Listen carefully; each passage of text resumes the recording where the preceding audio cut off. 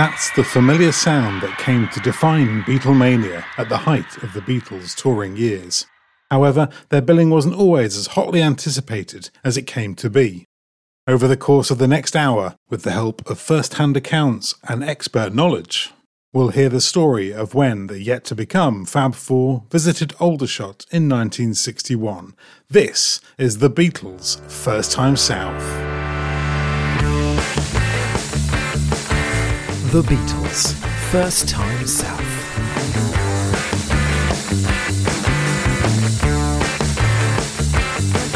The story of their infamous lost gig in Aldershot.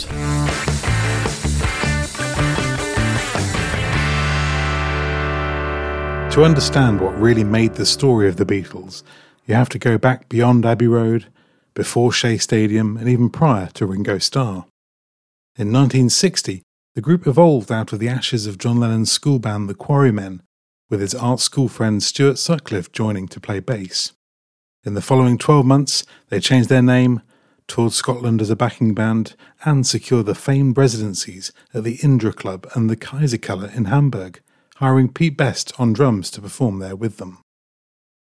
If 1960 was the year that began to make them, 1961 was the first stepping stone on their path to rock's stratosphere. By the start of this new year, the five-piece, back from Hamburg, restarted gigging almost daily around more and more Merseyside clubs and venues. Renowned Beatles historian Mark Lewison takes up the story. 1961 for the Beatles was the first year they had in Liverpool after their initial visit to Hamburg, Germany, which had changed everything for them. Before they went to Germany the first time, which was summer 1960, they were fairly hopeless. They hadn't got a lot of stage experience. They hadn't really galvanized as a band. They were friends, but they weren't really strong as a band or group, as the word would have been then. But that first trip to Hamburg was formative, and then they entered 1961 very hot.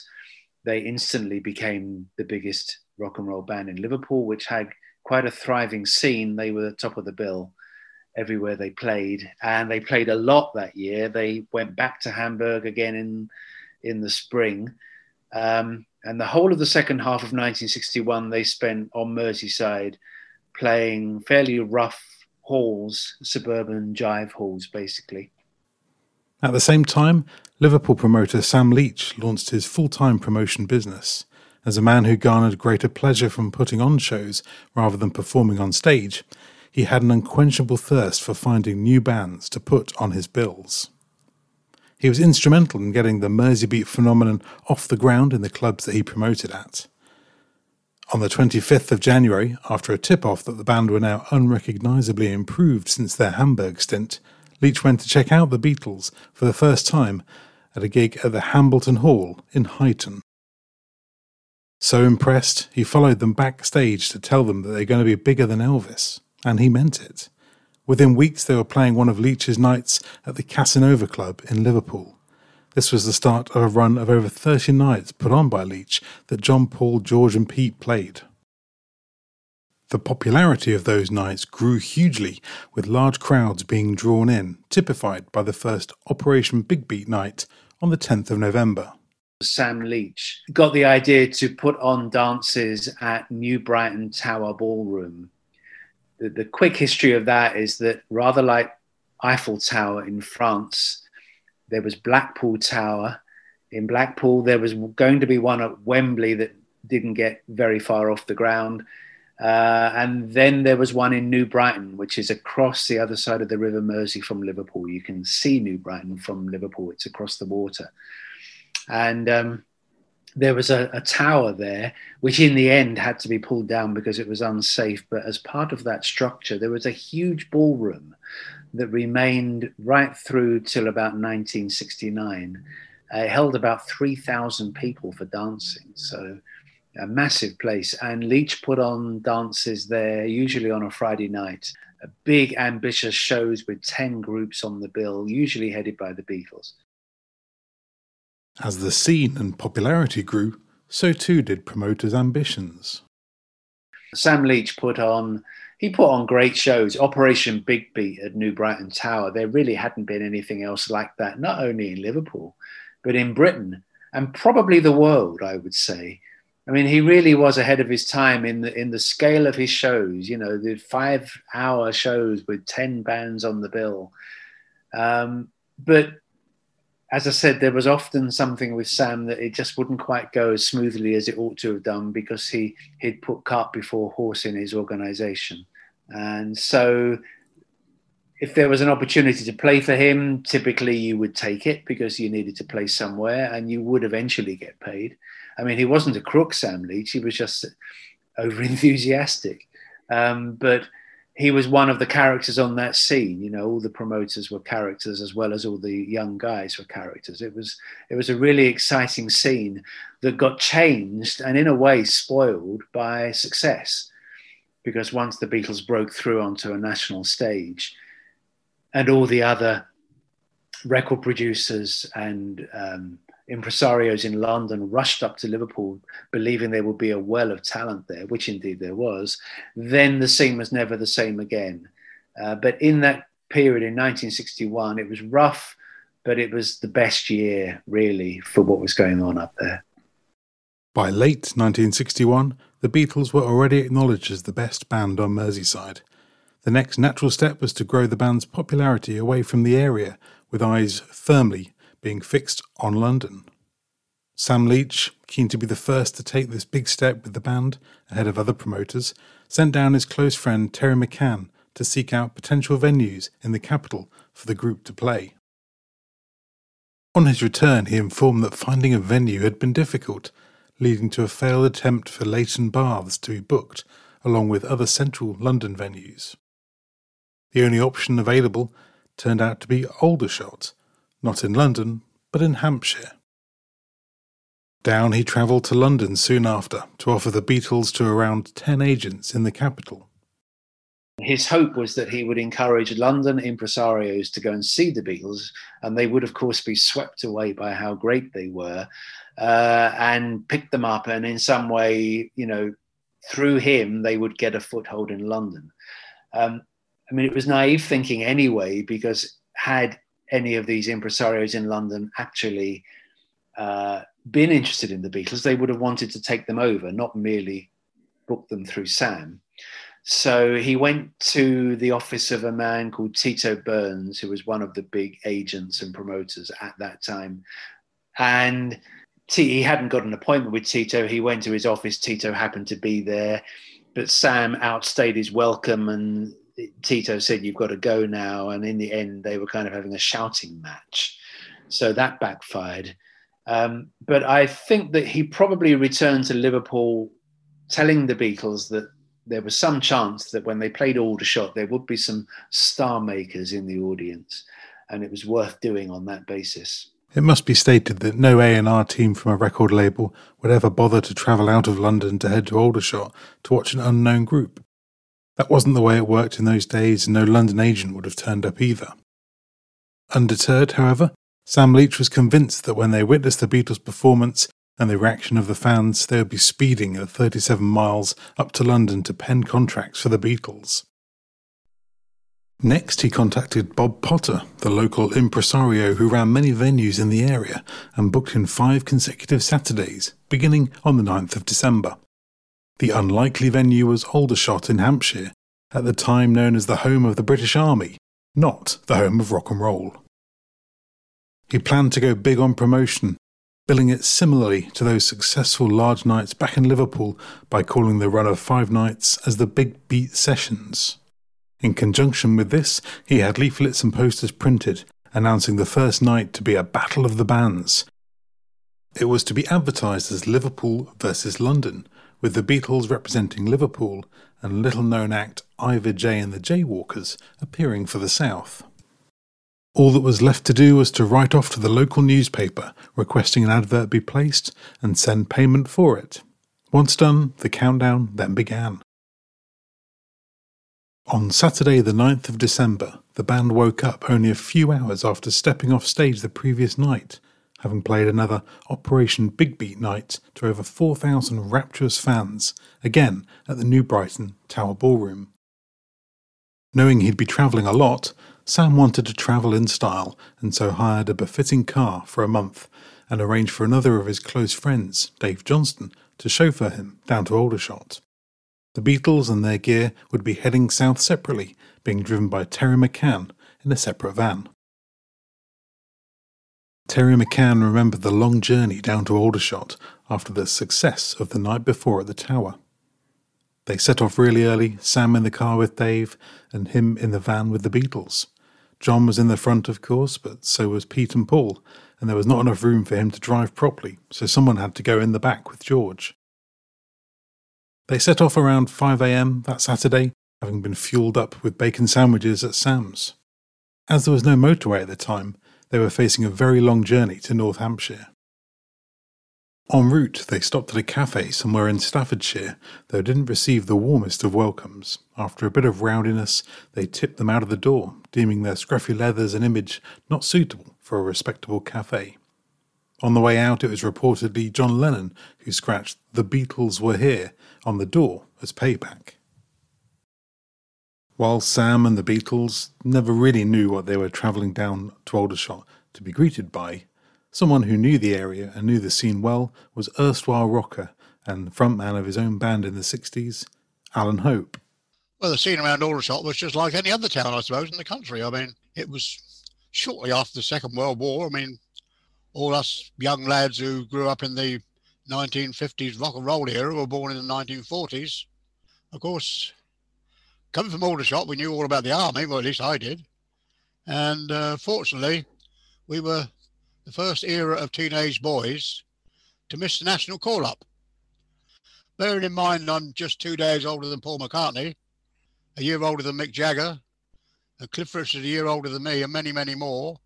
Had national call-up carried on, we would have all been called up in 1959 or 1960 and gone off somewhere abroad.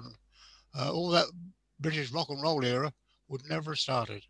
There would never have been any Beatles, Rolling Stones, Animals, Kinks, or anything like that, because they would never have met. That was what was so exciting about it.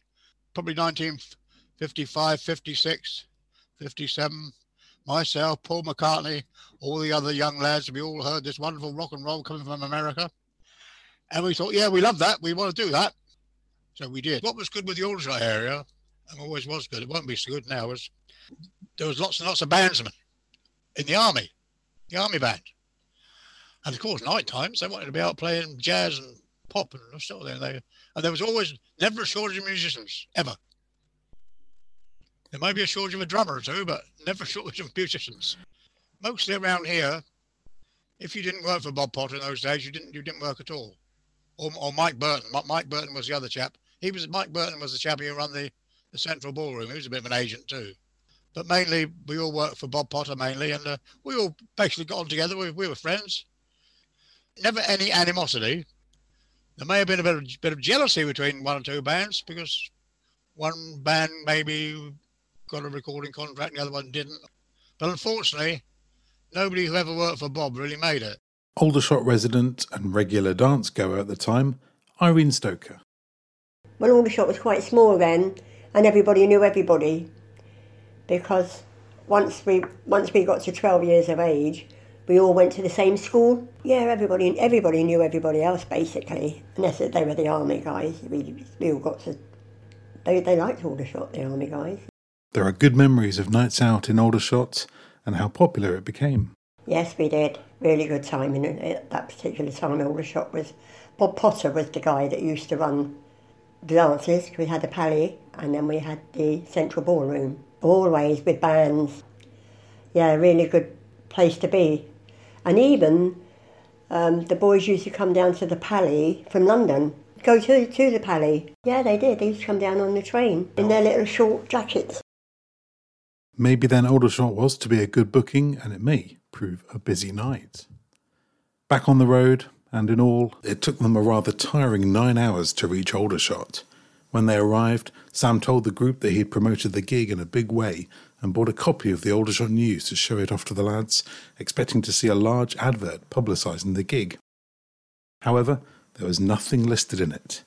A mix-up between Sam Leach and the Aldershot News meant the gig hadn't been advertised, Sam maintained he'd booked a sizable advert in the newspaper and sent a cheque down to cover the cost.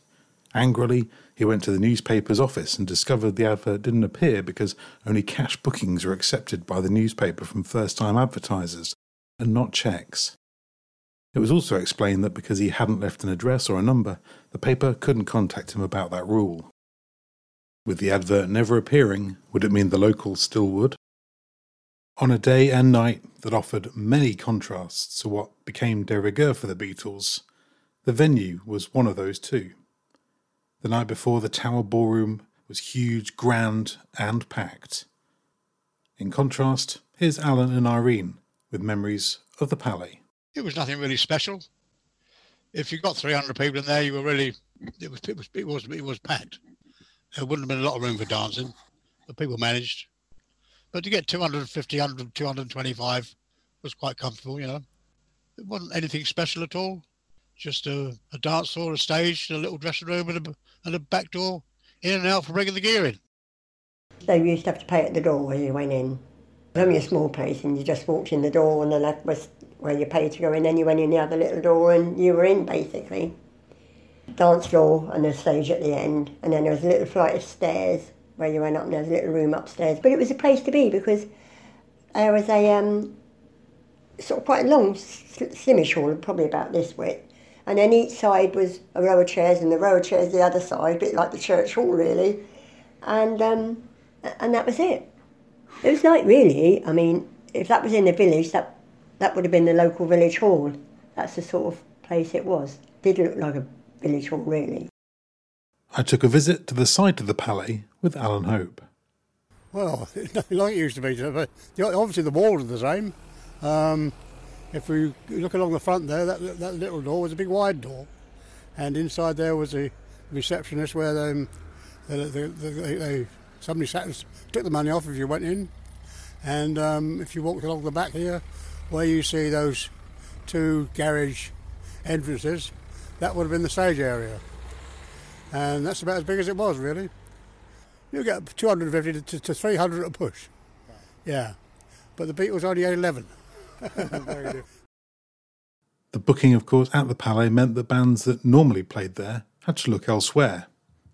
Here's Alan Hope. I was called Kerry Rapid, as in names such as Billy Fury or Marty Wilde or Tommy Steele or Dickie Pride, Johnny Gentle. I was Kerry Rapid. And I had a band called the Blue Stars. And we all come from Farnborough, Aldershot, Camberley, and our drummer lived in Aldershot. And we used to play at the Aldershot Palais most weekends.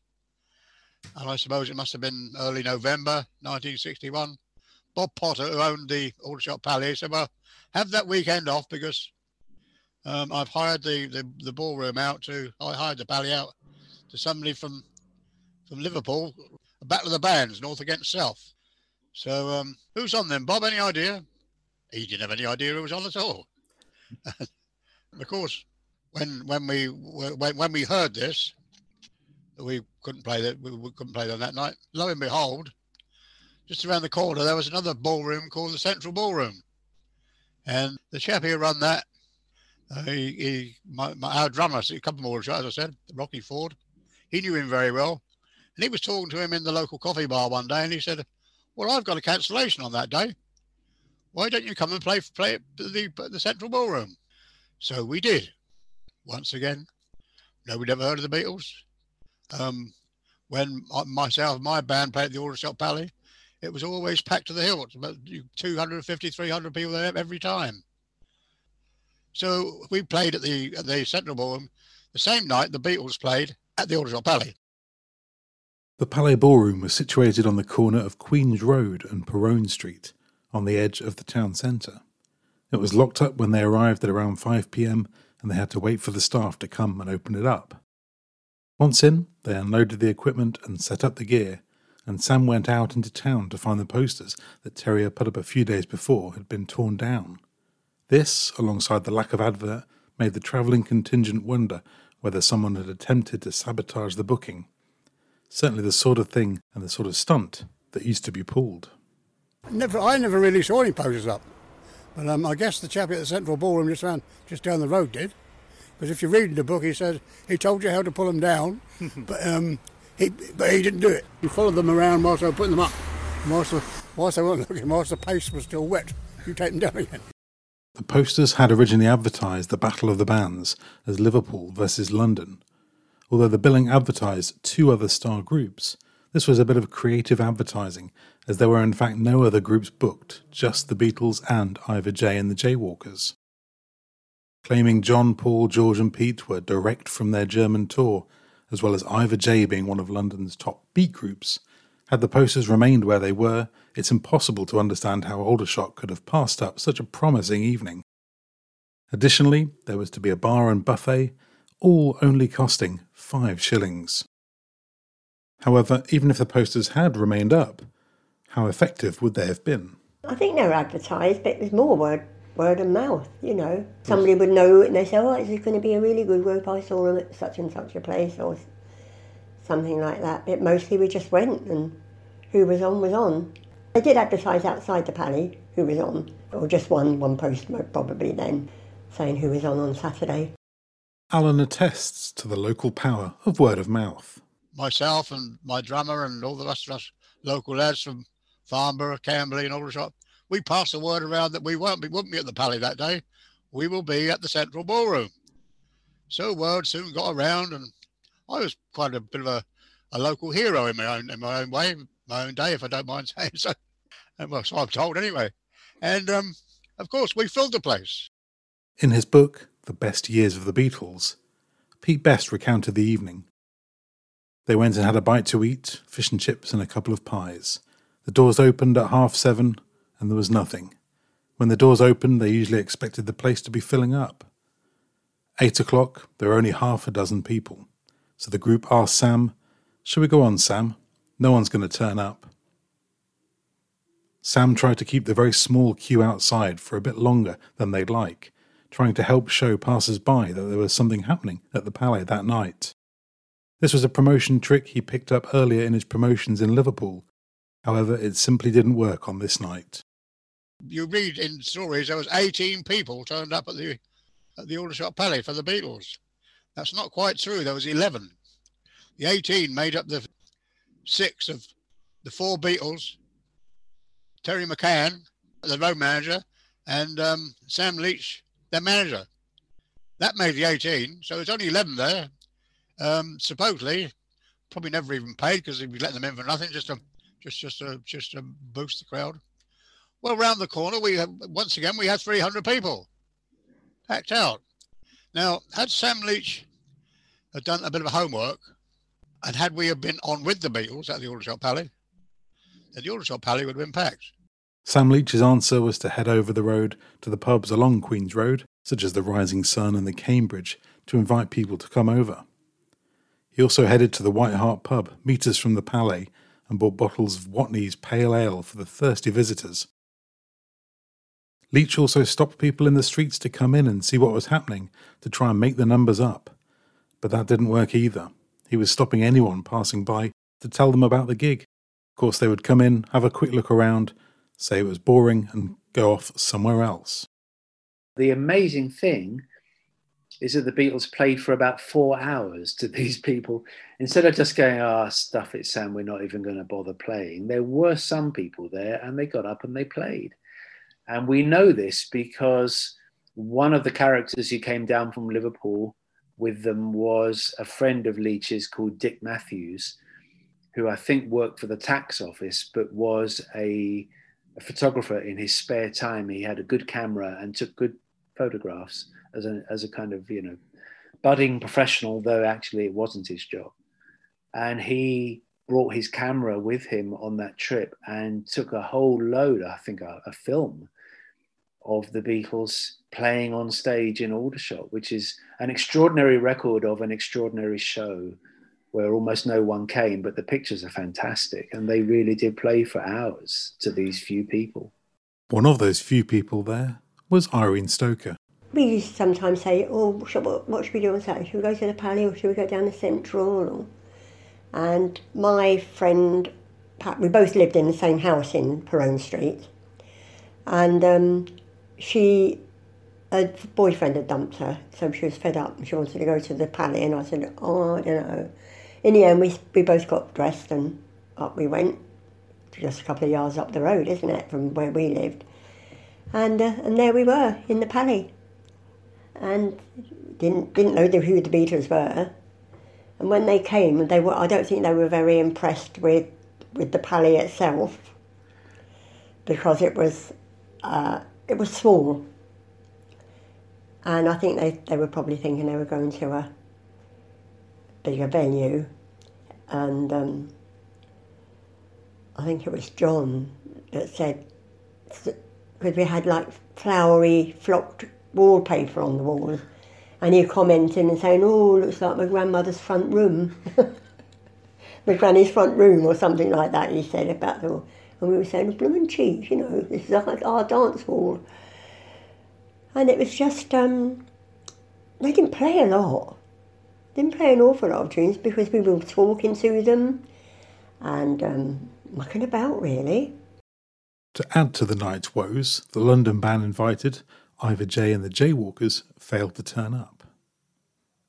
With so much going wrong even before they went on, the Beatles were hesitant to play for what crowd that there was. It was Paul, though, who said, let's show them that they were professionals, and got the four of them on stage to start playing. He himself let rip with one of his long-time favourites, Little Richard's Long Tall Sally, putting everything into his delivery. Then it was over to John to do Memphis, Tennessee. The set continued with numbers the boys featured regularly in their act, plus rock and roll standards, as they let their hair down in front of their minuscule audience. They then carried on with a very familiar set, to them anyway, with the hits of Chuck Berry, Jerry Lee Lewis and Eddie Cochran, amongst others. The Beatles were different in that they only ever played what they wanted to play, and they pleased themselves, and they played quite a lot of numbers that the crowds didn't know at all, but they did it with such verve and charm and brilliance that they were original, you see. There were lots of groups playing this rock and roll circuit in Liverpool, but the Beatles were different because they dared to be different, because they didn't do what everybody else did. They were always different. They were always original thinkers, and they looked different and they sounded different and their presentation was different. And this was what attracted Brian Epstein and encouraged him to want to be their manager, because they were unusual. As soon as you saw them, you knew that there was nothing else like this around. And although they always had their copyists, the Beatles, whatever they did, people copied them. No one else could ever do it quite like they did. George impressively knew all the Chuck Berry intros, so they were always performed, and Paul would have led on Till There Was You, because he always insisted on doing that, despite less love for it from the rest of the band. Terry McCann, in an interview with Beatles historian David Bedford in 2015, added that you can imagine what it was like for the Beatles with about 4 people dancing and 6 miserable faces standing around the edge looking on. They did their best, but it was no use. This was no reflection on the band, as it wasn't a rough and unrehearsed group that turned up in Aldershot, but their performance that night reflected the disastrous circumstances that they found themselves in. Pete Best wrote, some of them didn't even take their overcoats off. They got on the stage, danced around the floor, and the people who were dancing must have wondered what on earth was going on. Here are the Beatles from Liverpool. They're jumping off stage, putting their coats on and dancing with people. They're not rock and roll, they're doing ballroom dancing. It really must have seemed like they couldn't care less, and that there was no one there to see their antics that they were getting up to anyway. They were always free and easy anyway, with things that might occur in the moment. They were never so rigid that they would turn down the opportunity for something interesting to happen. But when you've only got, let's say, 18 people present, then, and you're playing for that length of time, then you really you don't have to be in the least bit rigid about what you do. You can just, you really got to amuse yourself, haven't you, in such a situation. Paul was always the most keen to make a good impression on people. And he had this view, which I think prevailed in Aldershot as well as anywhere else, was that no matter how few people are in, let's give them our best show. Because then if we come back again, those people might remember us, and they might have said to their friends, saw a really good group the other night. If they come back, let's definitely go and see them, which is when you've got so few people in the hall, a particularly extraordinary attitude to have, because, I mean, were they ever going to come back to Aldershot? If it was a year or more than a year later, would it really matter if 3 of those 18 people had said to 2 friends each, I saw a great group, if ever they come back, let's all go? I mean, it's an extreme position to take in such a situation. But Paul says he did, and I can believe it, because that was his personality, and it obviously was one that succeeded. I mean, he always did want to be, they all wanted to be successful. They all wanted to be famous. This was pushing their luck in terms of thinking that any great moment, any great succession would come from playing to 18 people in Aldershot when no one's ever heard of them before. And they must have stuck out like a sore thumb amongst the people who did see them, because nobody else in entertainment dressed like the Beatles did, and nobody else looked like the Beatles did or sang songs the Beatles sang. But nonetheless, that's what they did. They played to those few people for potentially up to 4 hours. There might have been some levity along the way, but fine. And there they were. They fulfilled the booking for Sam. There was even one point of the evening where Pete Best decided he wished to sing and took leave of his drum kit, meaning they needed a drummer. Paul often stood in for him. However, this evening, Terry McCann took the sticks and played along for a couple of songs, whilst Pete Best, pictured fantastically in Dick Matthews' wonderful photos of the evening, sang to the small crowd. I think at one time one of the guys jumped up on the stage and started playing with the drums. They were on the floor. They were on the floor dancing and talking to us, and one of the guys jumped up on the stage and started having a little bang about on the drums. I think they were kind of showing off a bit. They were integrating with us. They probably thought we were no good. They probably thought, oh, blimey, this is good enough for us. I think that's what it was, but they didn't say it in a nasty way. It was just sort of what they wasn't expecting, I would think. Whilst the boys were performing the first half of the set, Sam was standing on looking desperately at the thinly patroned dance floor. He even took action and pleaded with those dancing to spread out to make the place look a little busier. Respite came in the form of the show's interval, during which, typically, Lennon was the first to give Sam some feedback by being the most cutting. He was saying, "Hey Leachy, isn't this supposed to be a battle of the bands? Where's the local group then?" Sam admitted that he'd never actually had even a thought about that, but he was very pleased because it was one less group to have to pay. When the group took their break, a desperate Sam rushed around nearby pubs and coffee bars to garner more punters. Unfortunately, some of the few dancers already in the Palais were not impressed with the best that Liverpool had to offer and were heading off to rival dances at the Central Club. Amongst those was Brian Ballard and his wife Anne. In Secret Aldershot by Paul H. Vickers, Brian said that the music had no rhythm or beat to it. They tried to jive, but they couldn't keep in time to the beat. After a couple of numbers, they gave up and went to the Central Ballroom instead. As we've heard already, there was a big crowd in there that night. However, curiosity got the better of Alan and wanted to find out what was happening at the Palais. During my break at the Central Ballroom, I wandered up the road. It wasn't far away, and looked through the door, saw how many people was there. And nobody was all interested. The band was on the stage mucking about, not being really interested in playing, really.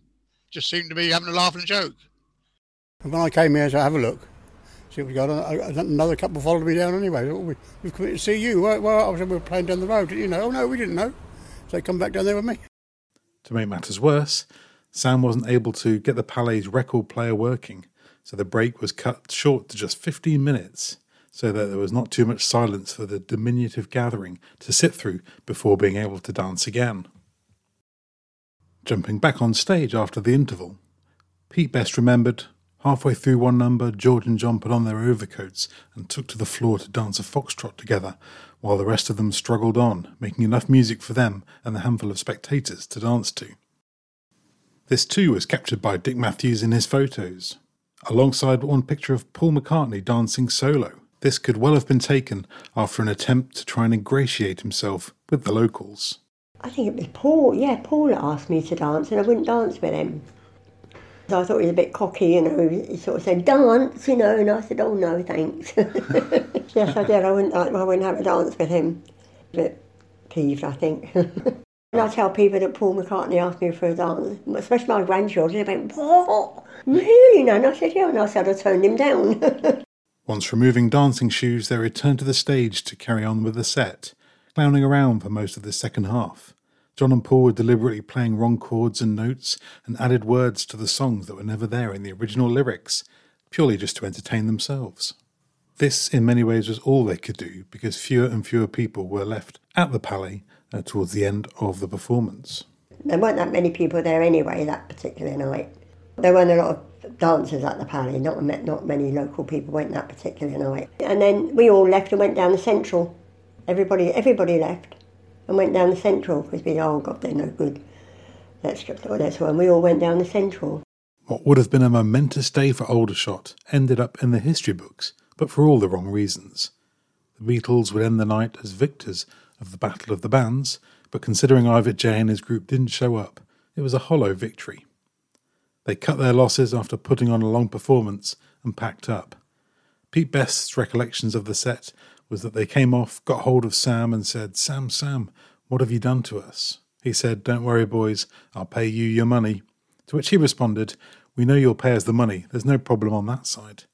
And Sam finally finished with, I don't know what went wrong, he couldn't put his finger on it.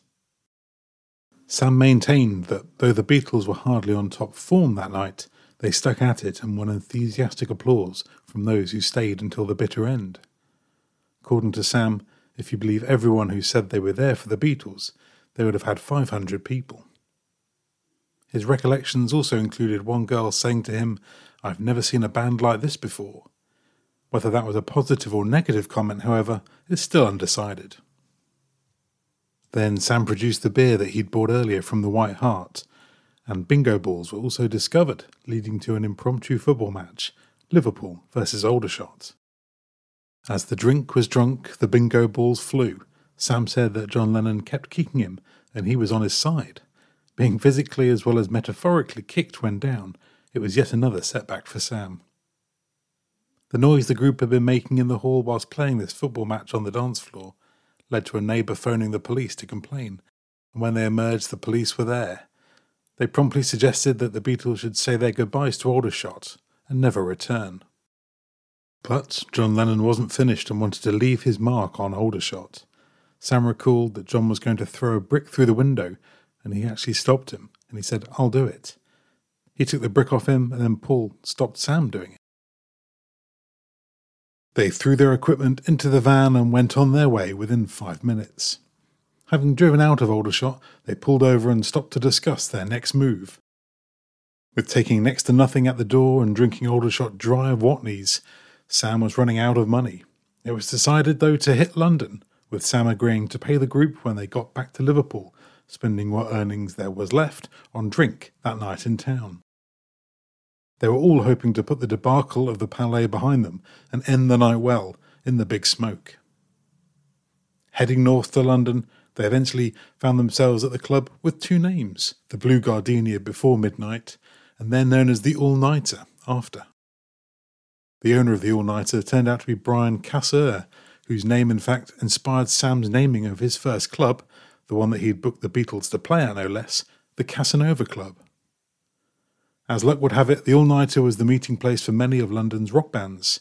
Sam reflected that no doubt many of them were in Tito Burns's mind when he advised Sam of there being so many in London which didn't need the Beatles.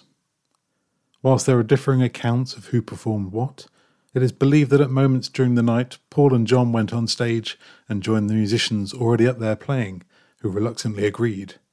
They blasted through Larry Williams's Slow Down and Chan Romero's Hippie Hippie Shake with determination to prove their worth to onlookers. Terry McCann recalled that one of those onlookers that evening could well have been Georgie Fame. Sam is also quoted, poetically, by stating that they then applied the coup de grace with performing Twist and Shout, a song they'd go on to perform on London stages for years to come. Other tales state that George did join in, with recollections stating someone noted, "That's a fine guitar player you've got there." And that would have been George. Mark Lewison. Then they had to get back to Liverpool. They had to find somewhere to sleep. Well, Sam hadn't booked them any overnight accommodation. He hadn't provided any food. They couldn't get anything to eat. They were tired. They were hungry. They were irritable. Terry McCann didn't have enough petrol to get back to Liverpool, so they had to siphon some from somebody's car or another van or something. Terry McCann fell asleep at the wheel. And also Sam told them that, they'd done all this for a £20 fee, but he only had 12, so he'd have to pay them the remaining £8 some other time. And so they decided to freeze him out of the van drive home. They didn't talk to him for the entire 9 hours or whatever it took to get back to Liverpool, which must have been fairly hellish. They weren't even excited by the prospect of putting their feet up. Their schedule at this time was so busy that they had another performance that evening. They got back to Liverpool so late on the Sunday that they only just turned up with about 15 minutes to spare at the end of their Sunday night booking, which was in Huyton. And with fantastic symmetry, by that point of the night, there was only about 18 people left to see them. So they played to 18 people 2 nights running, not just once. With that weekend finally over and behind them, focus turned to another gig at the Tower that coming week, as well as the second visit to Aldershot for the run of bookings Sam had made with Bob Potter. The Beatles had been due to play consecutive Saturdays, but they had had enough of Aldershot, and so the following Saturday the bill had Rory Storm and the Hurricanes lined up to play the Palais. On drums that night was a certain Ringo Starr. During that week, Sam found himself travelling south once again, visiting the newspaper offices to complain about the non-appearance of the advert. Terry McCann said that Sam had the car on hire for a month, so he got good use out of it with those trips to Aldershot. He'd had enough by then, so Dave Johnston would be driving Sam down south in the midweek and then on Saturday for Rory's gig. He also booked a new advert for that Friday's newspaper to advertise the next night's dance with Rory Storm. This did make it to print. This advert, much like the one for the 9th of December for the Beatles, was advertised as the Big Beat Sessions, Battle of the Bands 2, Liverpool versus London. This time Mr. Golden Boy himself, Rory Storm and the Hurricanes, against the infamous Ivor J and the Jaywalkers. And there are no photos of Rory Storm and the Hurricanes playing there, no accounts of them playing there.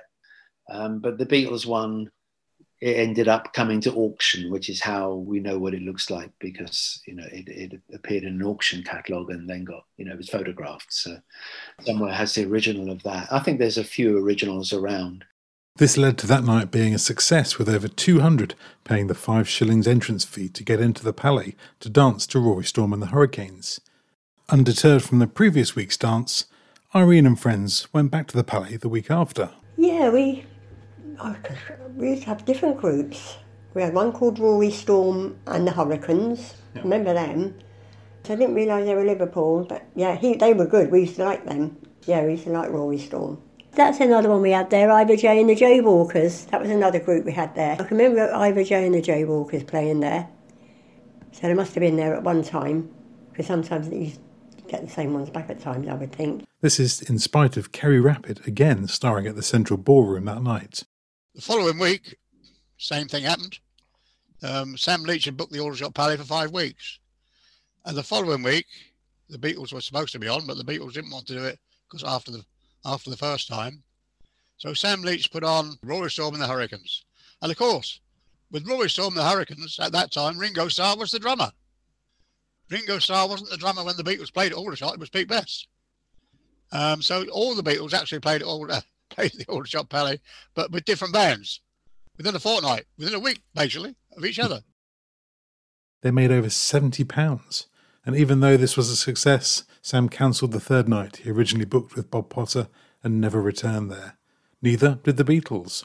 The good people of Aldershot had their chance to see them, and all but 18 of them blew it.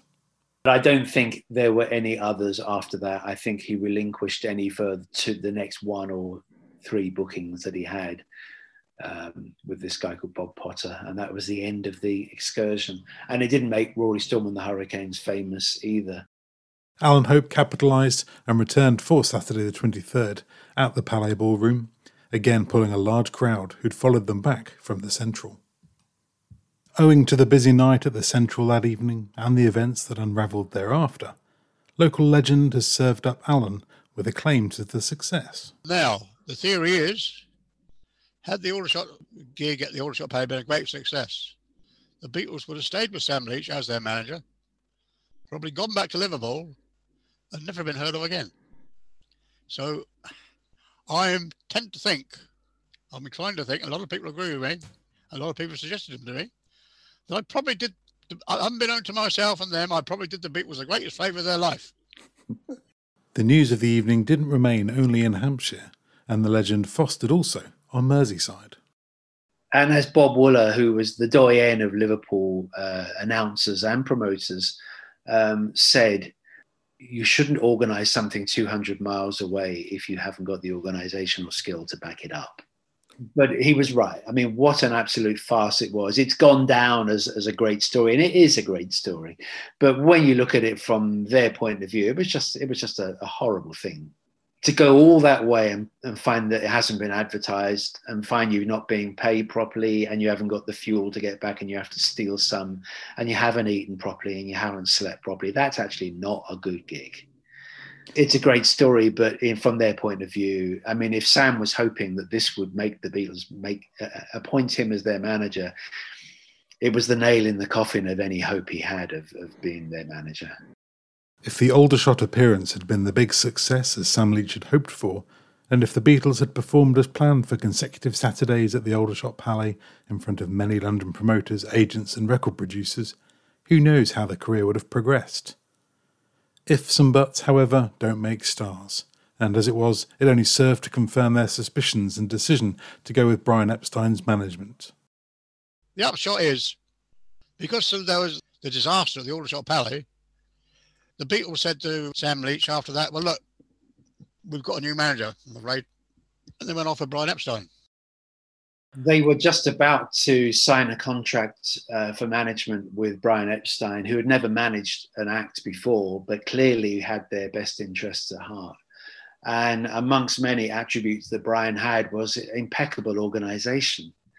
Well, that's the very opposite of what they were getting from Sam. And I'm not saying that to criticise Sam. He would say it of himself were he still here. It was just one of those things. He was an enthusiast, but not a great organiser. He did say that about himself. And enthusiasm can take you a long way, but ultimately you're going to fall over because things aren't organised properly. Well, in Brian Epstein, they were going to be very well organised, and they profited from that organisation immediately. And it held them in good stead all the way through to his death. Little did anyone in attendance that night know, apart from the band, what they would go on to become. Here's Irene Stoker's memories of when they first heard them. When the Beatles brought their first record out, we said, it can't be the Beatles that were at the Palais. Couldn't possibly be them, but it was. I had a friend, Shirley, and she came down with the little record, the little single player, as we called them. And she said, listen to this. And we had a listen, and she said, guess who it is? And she said, the Beatles. I said, what, the Beatles, And it was the Beatles that came to Aldershot. Yeah, I thought, it'd probably be just a one-off kind of thing. But no, they became very, very famous, didn't they? But I did like their songs. I loved some. They were really, really good musicians. And, some of their songs had beautiful words to them. And they were good. They were excellent once they got going. Yeah, they were. Give them their due, that particular night was a different night. We'll never have another night like that again. As we know, they never returned to Aldershot. The nearest they came was when performing at Guildford's Odeon in June of 1963, as well as converging at Ringo's house in Elstead during the Get Back sessions in '69. As for Sam, he continued his promotion business, but with focus remaining on Merseyside. In December of 1980, he organised the memorial service and candle-lit vigil for John Lennon outside St George's Hall in Liverpool, less than a week after his passing. This attracted tens of thousands of people, all coming to show their respect. The Beatles did appear on a good many more nights for him well into 1962, chiefly at the large Tower Ballroom, with their final night for him coming in early September of that year. 1 month on from that final date, they released Love Me Do, and, well, you know the rest.